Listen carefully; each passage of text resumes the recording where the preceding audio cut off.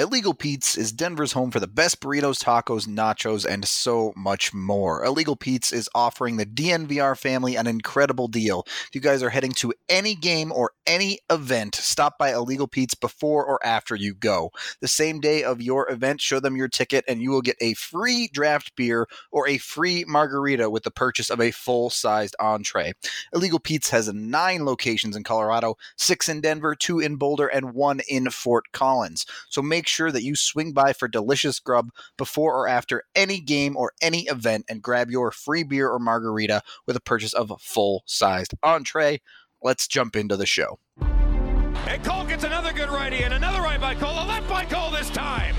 Tipped in front by Mika Rantanen. He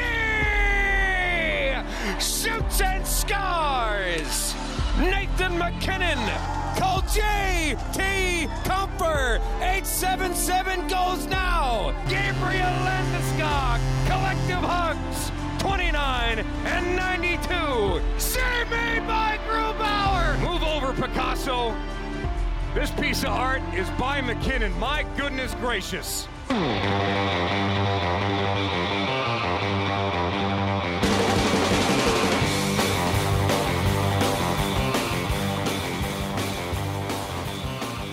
Welcome into the DNVR Avalanche podcast presented by Davidson's Beer, Wine, and Spirits. Davidson's has over 1,000 different varieties of beer as well as wines from around the world for you to try. And for the next couple of days through the rest of January, you can use promo code FIRST10 to get 10% off your purchase of $25 or more. That's FIRST10. To get your purchase of $25 or more, 10% off. I'm Nathan Rudolph. The sneezing man you just heard was AJ Hafley. We are here to answer once again some of your questions about the Avs as we sit in what kind of feels like an off season in the middle of the season for the Avs because of their bye week backed up against this all-star break. AJ, how has the bye week been treating you so far, first of all? It's been great, man. I feel like such an accomplished adult. Actually doing stuff with your life? Yeah, I had a pretty lengthy to-do list of things that I really wanted to get done. And I've gotten almost all of them done, including going to see Rise of Skywalker today. So I have now seen all 9 Star Wars movies in the last 2 weeks. And I'm glad it's over. So not a big fan then? The 9th movie was fine. It was okay. I really, I don't even know how to rank the trilogies or the movies. It's just, they're just not very good, I think. Can I just say the whole concept of starting with a middle trilogy on purpose is dumb? I think, and given its popularity and its time frame and all that, it was fine. But like had they just numbered them differently, it would have been fine, right? But I think the biggest disappointment for me in the series was the prequels. Episodes 1 through 3 should have been amazing. There was already an endgame. They already knew where they were headed. The big reveal was already done. Everybody was already familiar with the characters. All they had to do was take this really expansive and interesting universe that they had already built and drill down and tell a very specific story.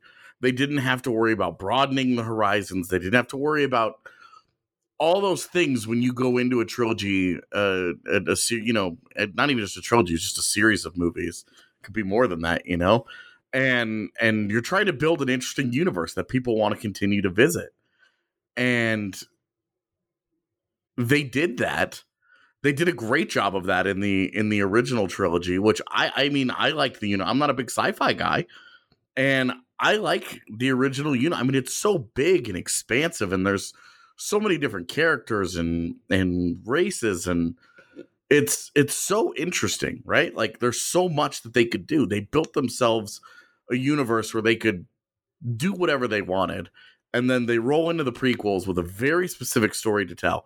It's all about Anakin, right? It's all about how Anakin turns into Darth Vader, and that progression and to go from Boy Wonder and Prodigy, oh man, there's something unusual about him. And, Qui-Gon sitting at dinner is like, oh, this boy, there's something about him. Okay, interest peaked. And then to do what they did with it, which just felt all over the place. It was just very blah. And then these most recent 3 movies, I think would have been so much better had they just not been connected to the Skywalker storyline at all. Had it just been some other Force-powered woman or whatever, yeah. Right, like a standalone trilogy that just happens some indeterminate time after the events of Skywalker and Leia and Han Solo and all them, right? Like, just make it, use the same universe. It's kind of like what Mass Effect did with the Andromeda, where they used the same universe and there were callbacks to it and they left little pieces in there, but go and tell a separate story. Now, obviously, Andromeda was terrible, but there were a lot of different reasons for that. Basically, just pick a good book from the extended universe and make it into a movie, is what you're saying? Yeah, right. Like they could have done, and this is the other thing, is that they have done such a good job. At least I've been told. I haven't gone through and watched any of this, but the cartoon series, the books, they took this huge universe that they laid out and they expanded it in great ways. And then the movies were just lame. These last 3 movies just didn't need to exist. They didn't feel like they had any direction. They felt like 3 standalone movies that occasionally incorporated the same characters. Okay, a little bit of technical difficulty, sorry about that, but that makes for a great transition away from all of the Star Wars questions that most of you didn't even have, and getting back... Hey, there was at least one of you reached out and said, when you see it, let us know. All right, well... It's the only reason I'm doing this. Now we can forever stop talking about it. All right, Star Wars has been answered. We can get back into some hockey questions. First up, coming from our website, again, if you want your question answered, highly recommend putting it on thednvr.com. That is where we give all of our priority to. We'll get your questions answered first there. This one comes from Mary. Given their tendency toward quirky temperament, unpredictability in year-to-year performance, and a level of importance to the team, are goalies the relief pitchers of the NHL? Kind of. In terms of year-to-year volatility, definitely. Unpredictability, all that. Yeah, they're definitely very, very similar. You have to have them. You can't win without them. In both sports. So, I think that it's... I would say goalies... There are goalies out there who are aces for a very, very long time. And with relievers, the ones who are like that... Even 5 years for a reliever, right? You're feeling like, oh my God, it's a miracle. So, and then they fall apart, there's just not, I just don't think there are very many high quality, reliable relievers for very long. And with goalies, you can get a solid, a goalie can have a solid 10 to 15 year career. Like an Al Montoya kind of thing. I mean, even just look at Craig Anderson. Yeah. And he was a starter, but not in an elite goalie.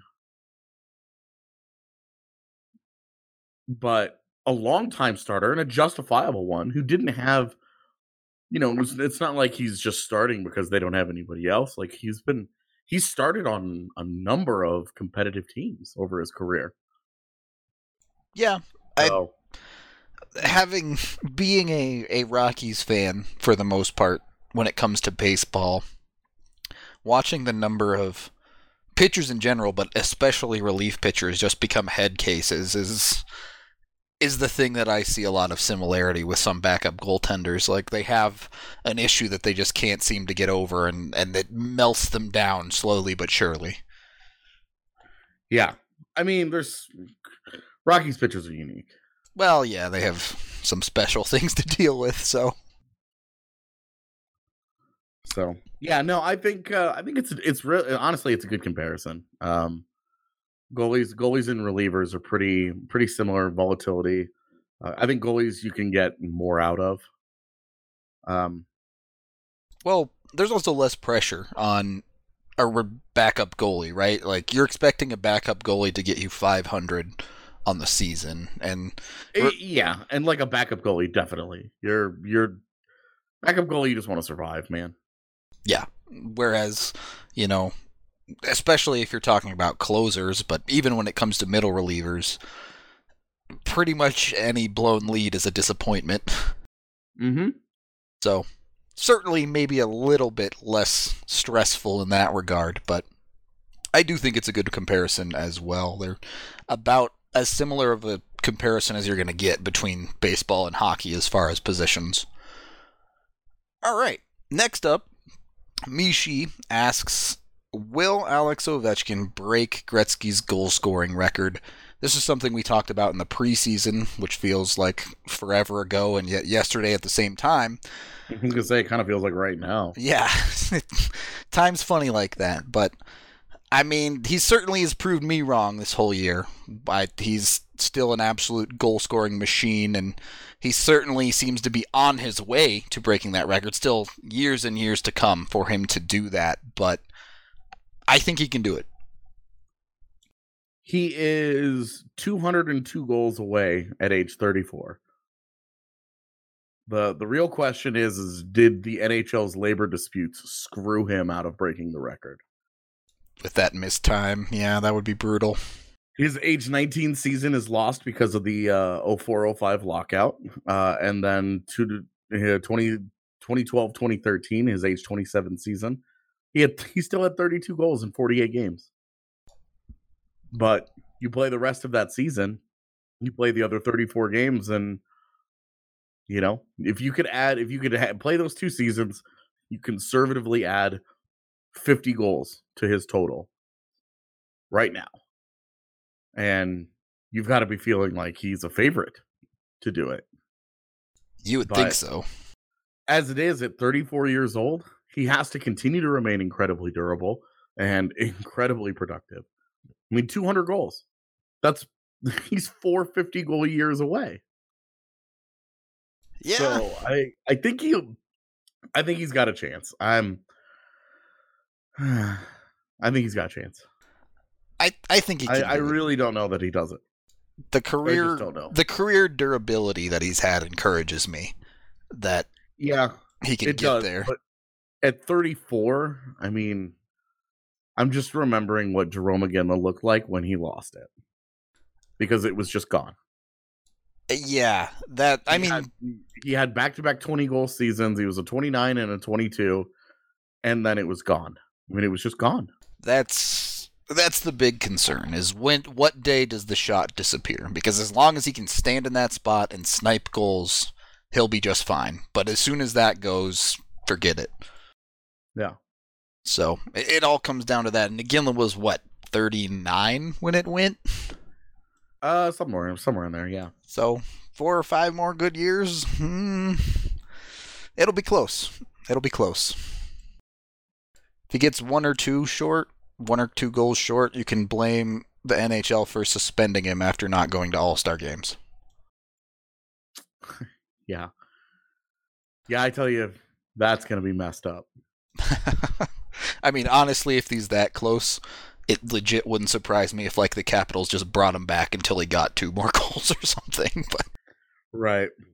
That, I can't imagine. He announces he's gonna retire at the beginning of a season, right? This will be it. Does the whole victory lap through the league. Everybody gives him standing O's, respect, all that stuff, right? And then game 82, he's 2 goals behind and can't get it done. Yeah. What a position to be in. After saying you're going to retire, do you come back for another 15 games or something? Definitely. And, do you come back just to chase that the next season? Do you put your body through the grind of another NHL season just to get those goals? You get them in the third game of the season, and it's all right, 79 more years to go. I don't even, I can't imagine You'd probably have a deal in place with the Capitals or whoever, right? Where like they'll just release you unconditionally if you get there. And like honestly, you just bring him back to be on the power play. Like he doesn't even play minutes besides that. The NHL just is not the kind of place where they record chase like that, though. That's very true. I mean, it's just not the environment of the NHL. So that would be like a worst case for everybody. We saw it. Not record chasing, but what's his name? Oh, I can't remember. Bald guy played his entire career for the Habs, except for 1 year with the Leafs, and then the Habs brought him back to get to 1,000 games. Center. I'm blanking on his name. Yeah, well, he's bald at the end of his career anyway. Yeah, I don't know. I'll think of it at the break and tell you in the second period. Because right now, we got to end up this period and tell you guys about Breckenridge Brewery, the official beer of DNVR. They have amazing beers all over the place, and something really cool is happening Thursday. Got to get on it. They have a sweet announcement coming. It's gonna be dope. I highly recommend you also show up to the watch party that we're going to be having. Should be fun. There should be Breck Brew there. That's all I'm gonna say about it. But either way, keep an eye out for the Strawberry Sky. Keep an eye out for the Avalanche Amber Ale. Whatever beer you enjoy, they can get it to you because Breckenridge Brewery is awesome. And yeah, I already told you about the watch party, so come out and have a good time with us. Second period of the DNVR Avalanche podcast presented by Davidson's Beer, Wine, and Spirits. I'm Rudo. He's AJ. We're answering your questions. We got multiple people either alluding to or directly asking specifically about the Avs and if they rely too much on their speed, pace of play, and on the rush scoring, both in relation to their power play and with their struggles in overtime on the whole over the last 2 seasons. AJ, do you think that's the case? Do you think they are a bit too leaning on their rush chances? And if so, how do they get better at what I like to call half-court offense? No, you have an identity. You are who you are. I'm comfortable with that to an extent, but at the same time, you got to be able to produce in all situations. Sure, but like every team is going to be better at doing certain things. Yeah. And if you're going to be good at something, you might as well be elite at it. And the Avs are about as good as anyone in the NHL at scoring in transition. That's fair. So I don't have an issue with that. If they were going to be a cycle team, I would want them to be the best in the NHL at that. I would rather do that than be well-rounded and be like 12th best at everything. So does a certain amount of this season with the OT, it hasn't been great, but obviously significantly better than last. Is that just kind of come with the territory? I mean, you go and look at you go and just look at the OT losses last year versus the OT losses this year, and the ones last year are almost, especially the first half of the year before they went on that 3-game road trip where they lost out east, where they lost all 3 games, Washington, the Islanders, and the Bruins, all in overtime. Before that trip, they were just terrible in overtime. They were giving up. I mean, it was stupid hockey that was killing them. It wasn't systems. It wasn't coaching. It was just they were playing stupid hockey. And you go and you look at the OT losses that they've had this year, and like what was the most recent one where McKinnon lost the faceoff, goes out to the defenseman, blocks the pass across. It was against Dallas. And blocks the pass across. And if that puck just takes a different bounce, McKinnon's got a clean breakaway the other direction. Instead, it bounces Dallas's way, and Lindell puts it in off the post. Like, yep. That's just a bounce. Like, that's just how hockey goes sometimes.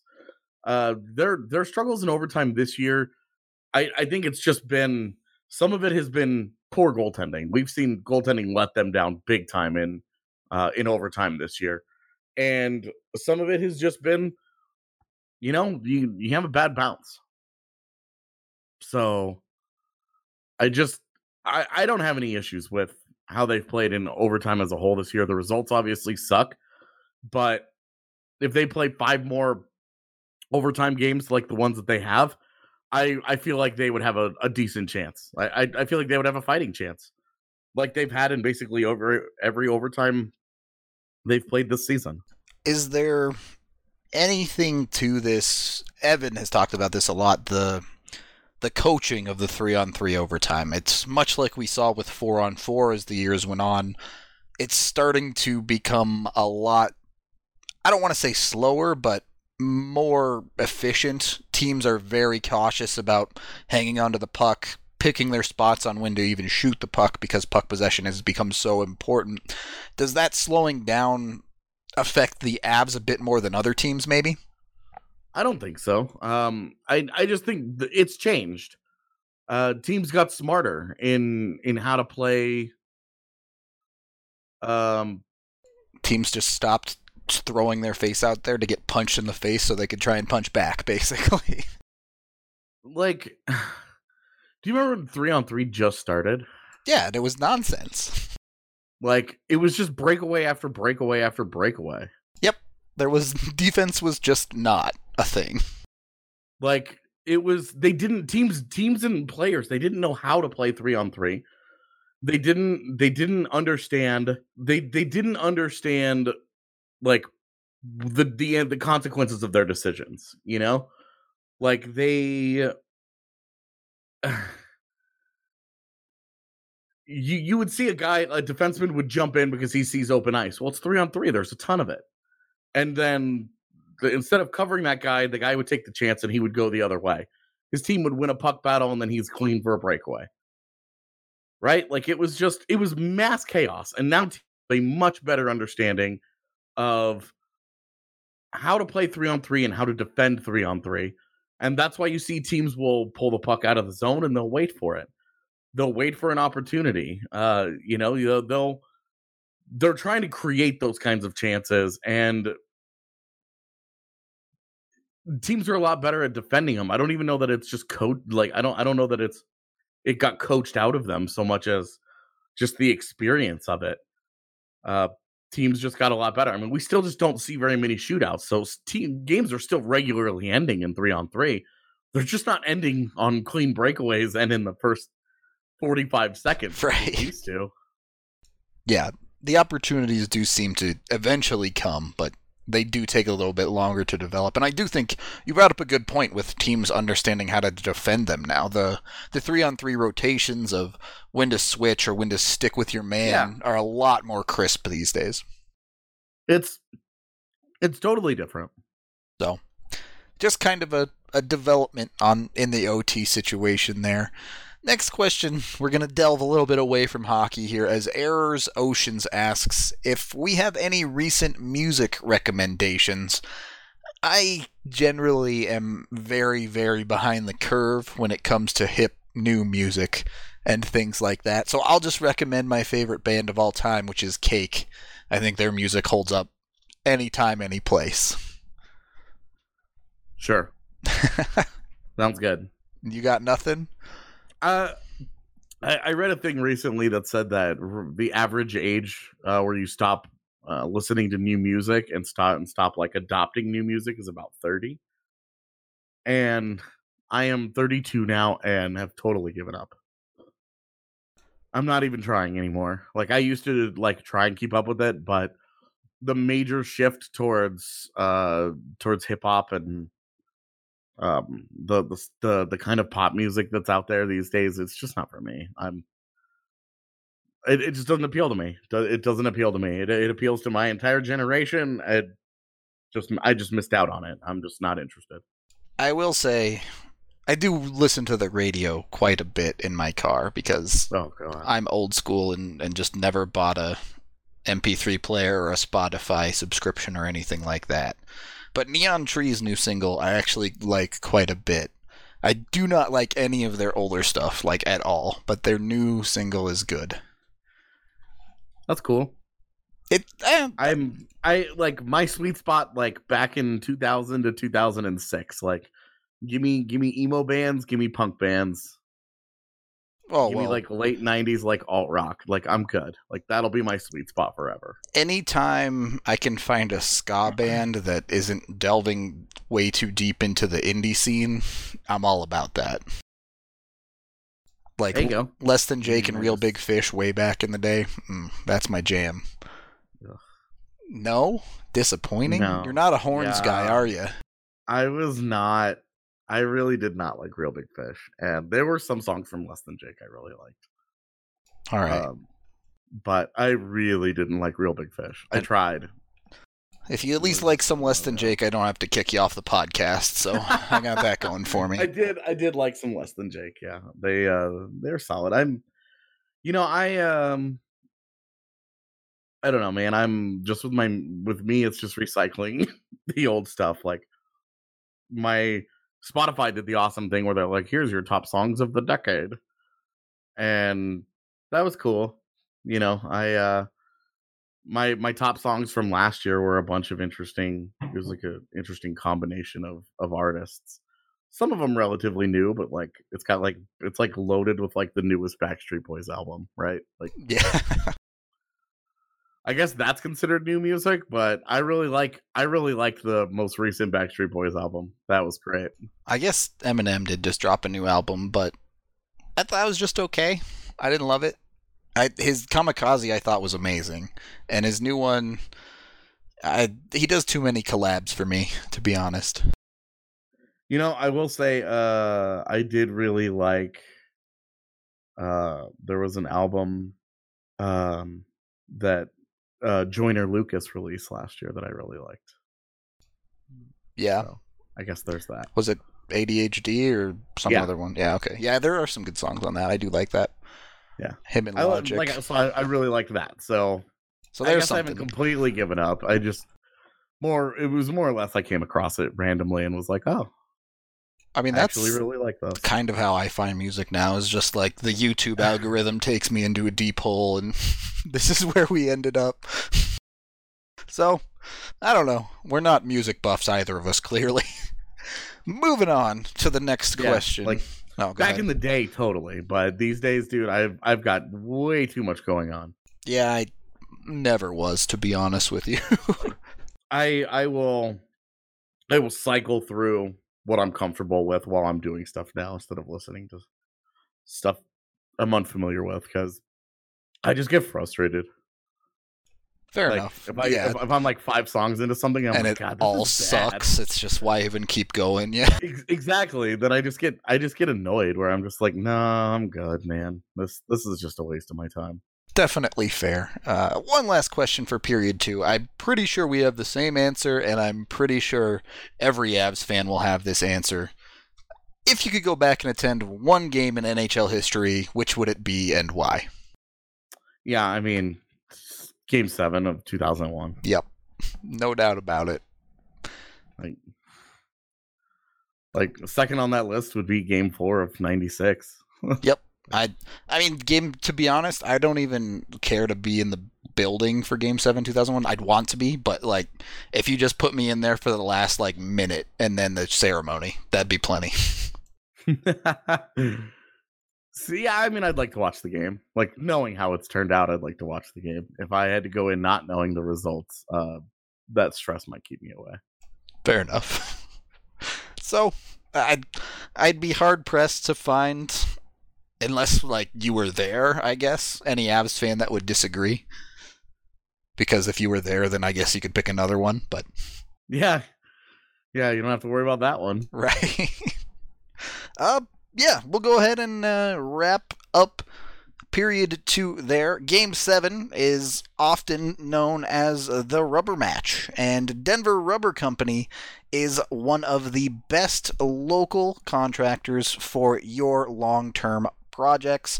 They're able to hook you up with pretty much anything you need if it's made out of rubber, from custom die-cut gaskets to custom contract manufacturing, and specifically snow plow blade rubber. The snow, it keeps teasing us, but I guarantee you, knowing Colorado, come February, March, and April, there's going to be some days where it dumps. And Denver Rubber Company can hook you up with snowplow rubber that can be cut to size and pre-slotted into most specifications.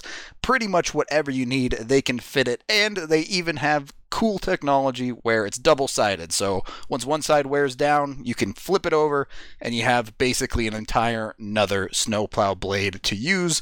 It's awesome. They create all sorts of awesome stuff as well, including materials that even go in bulletproof vests. Highly recommend you check them out for any of your project needs. You can reach them at 1-800-259-0010 or online at drcfirst.com/DNVR. Third period of the DNVR Avalanche podcast presented by Davidson's. I'm Rudo. He's AJ. Your questions. Let's get into it immediately. Zach D asks, if Burakovsky continues to play as well as he has this year and puts up career numbers, what does his next contract look like? And obviously, it's hard to get into specifics there. More what I wanted to look at with this question is comparable players to Andrei Burakovsky right now. Look at a comparable player. Yeah, I know. I kind of put you on the spot here. Yeah. I mean, look at a guy like maybe a guy like Jason Zucker. Yeah, that's not a bad comparable, I think. Although he had a 30-30 season and then signed his contract. So that's probably on the high end. I think like a 4-year deal. We'll say 3 to 5 years because I don't want to get too specific, but like a 3 to 5 year deal, I think is probably fair. And I don't know, somewhere between 4 and 5.5 million probably would make sense. Just spitballing a little bit, yeah. Obviously, Don't take any of this too seriously. It's all a big grain of salt on the spot here, but. I agree. Yeah, I think maybe more appropriate would be like Tomas Hertl. Yeah, that'd be an interesting one actually. Who right around the same age, a 4-year deal at $5.6 million, and he had his point per game season the first year after signing. And that was a guy that was like he was like a multi 40-point guy. Right. Burakovsky's just shy of that. I do like the 5 million number, I think, quite a bit. I think that sounds about correct to me. Yeah. So maybe a little bit cheaper than Hertl. Yeah, Hertl at 5.625. Hertl's also, I think, he might have been a year older at the time of signing, so a year closer to free agency. So that could make up the difference in that deal. Taking account some inflation between now and then, cap going up, blah, blah, blah, blah, blah, all those things. And I think like a 5.25 between 3 and 5 year deal at like 5.25 is something I would probably be comfortable with. And I mean, realistically, given the season Gabe Landeskog is having, the Avs have some money to play with. Yeah, I don't think they're looking at 9 or 10 million for Landy anymore. Yeah, so definitely not quite as much of a crunch in the immediate, to say the least. Or, Cale Makar will just make even more money. Take your pick there, but right. Okay. Next question, which is one I guarantee you haven't heard before. Okay. Rick asks, if Gritty fought Howler for the last fruit cocktail in the lunch line at the home for banned NHL mascots, would that googly-eyed, orange-haired freak live out the day? Or yeah, absolutely. You think Gritty takes down Howler? Dude, Gritty's a psycho. The Howler is a Yeti, though. All right, what if Howler was the 3-headed monster, though? Because I think this is a conversation that I had with someone, and yes, they should bring back Howler, but it should have 3 heads. Does he still just have 2 arms? Sure, yeah, just 3 heads on a normal Yeti body, I guess, if you can call a Yeti body normal. I might still take Gritty. Gritty he's pretty crazy. I mean, it wouldn't surprise me for Gritty to bring like some sort of weapon into the conversation. So Gritty's brain is the real weapon because he's totally unpredictable. He's a psycho, dude. You just can't get comfortable with what's coming because you just never really know with that dude. Gritty freaks me out, man. Like, I think Gritty is great and one of the most fun things to happen in the NHL in a long time. But I say this assuming that he's not actually out there assaulting teenage kids. Yeah, obviously that would be very bad news, but... Yeah, it would be like what Howler did. It wasn't a kid, it was a Red Wings fan, but Don't blame the man in the suit for the mascot itself. Put it that way. Because Gritty will be crazy no matter who's in the suit, in my opinion. Yeah. So. All right, I guess. Yeah, I would go with Gritty. I just think Gritty's too volatile, too unpredictable, too unwilling to do something that the rest of us might not be comfortable. So, when we set up the charity UFC event for mascot fights, put your money on Gritty. There we go. Don't invite him. Don't invite him at all. Just don't even let him in. Don't invite him. That's the dude who would stash a razor blade in one of those googly eyes. You know he's 100% breaking any rules you lie down, for sure. That's what I'm saying. Just don't invite him, man. You know it's gonna be a problem, so just don't bother. There you go. I unfortunately cannot disagree that I think Gritty would find a way to win any fight, whether it be eye gouging or whatever is necessary. Whether it be legitimate means or not. Yeah. This is a question we've kind of already talked about before, so we'll keep it brief. You can just give me a one name if you'd like to keep it that short. Who do you think will be an Av for longer? Ryan Graves or Nikita Zadorov? Ryan Graves. All right. I could see it being Zadorov, but I don't think that Graves has any chance of getting traded. The only concern I would have is the expansion draft. Right, exactly. If they both go into the offseason and they both get extensions, I think there's a good chance that one of the two certainly gets claimed. Yeah. So. I think if I'm Seattle, it's either Jost or one of those defenders, and I just think one of the defenders would be more valuable right now. Yeah. That's in a vacuum, without knowing what the protection lists are for 30 other NHL teams. I'm sorry, 29 other NHL teams. Vegas should have to have their stuff taken. I'm salty about it. Oh, dude, I'm so annoyed by it. Team went to the Cup finals in their first year, and and more than that, man, it's allowed them to be as aggressive as they want to be because they just don't ever have to worry about it. Yep, it's a total competitive advantage, and why the other GMs are cool with that. Well, I guess it's not the GMs. The owners are cool with it because Vegas isn't getting any of that expansion money. So, at the end of the day, as always, it just comes down to rich people making decisions. The almighty dollar, as it were. I'm not jaded at all. No. Well, someone's making a lot of money. It isn't us, but someone. So, yeah. All just cogs in the machine for the man. Well, look, at least Vegas didn't win a cup and then also gets to be exempt. No, they might this year. That's true. There's still time, but I would not put my money on Vegas, at the very least. They got 2 years to get it done. Which brings me to my next question. Is there anyone, or who specifically, would you fear the most as a playoff matchup for the Avs? I know this is something we've talked about before, but the more and more I think about it, I'm really not that afraid of St. Louis.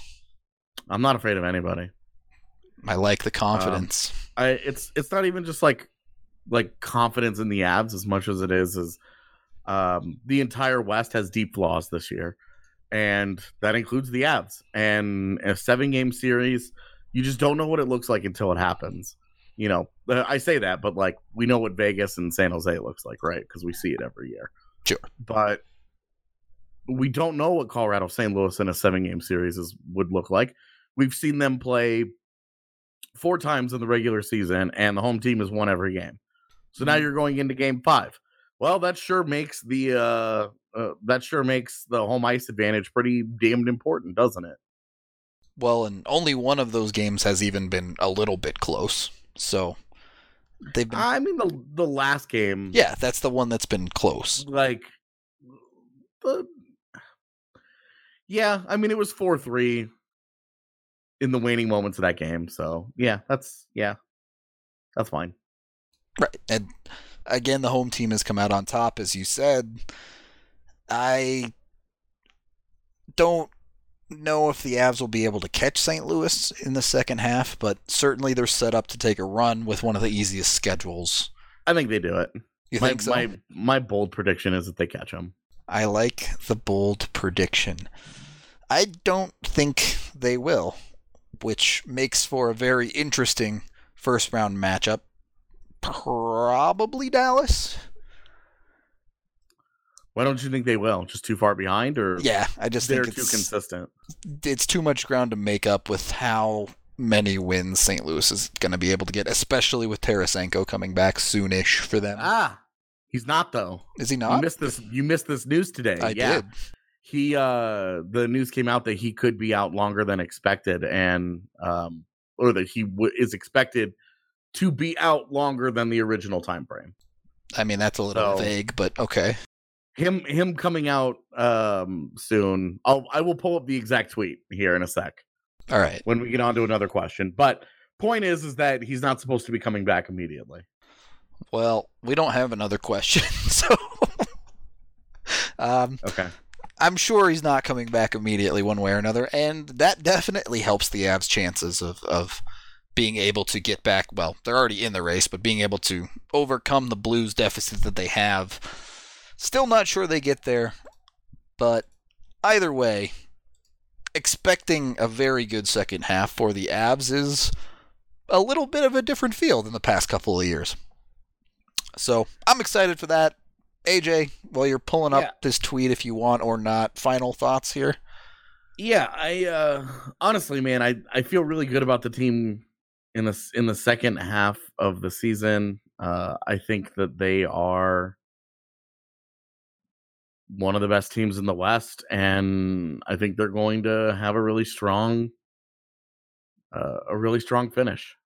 So I'm confident in the team, and I think that they're going to win the Central.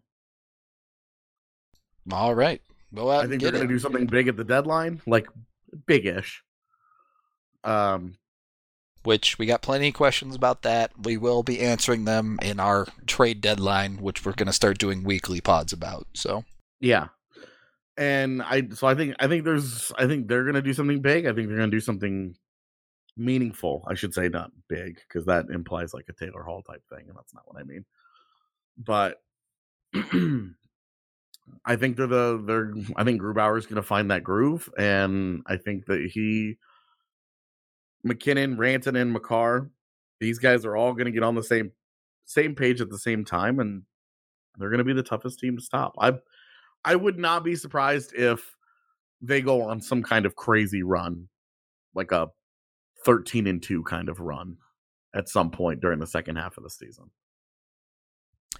That would be sweet. I just have a lot of confidence in the team right now, man.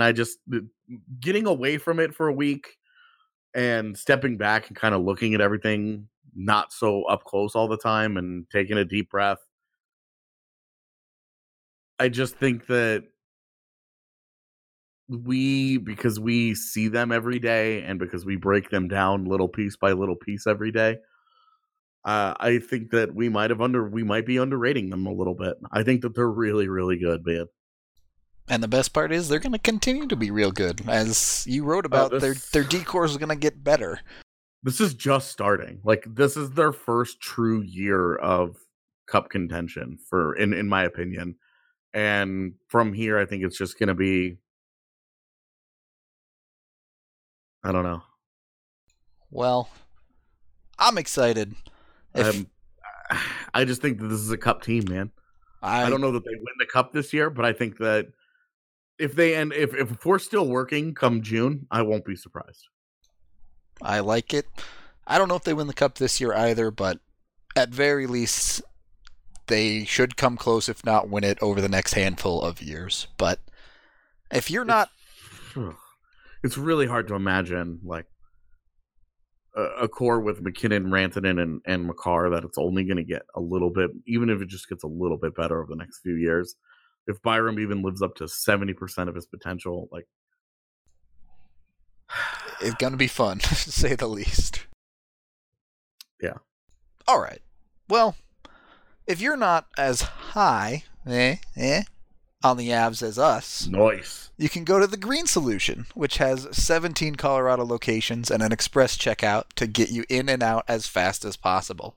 Get on your phone right now, go to their website, mygreensolution.com, order your flour, concentrates, edibles, and topicals online, and head to the closest Green Solution for pickup. And you can use code DNVR20 for 20% off your entire purchase. That is going to do it for us on this one. Hopefully we answered a good number of y'all's questions, and I'm sure we'll do it again soon. As I said, if you have questions for future episodes, please put them on thednvr.com or on this podcast posts. Those are the ones we give priority to. So, yeah, until tomorrow, we will talk to you then.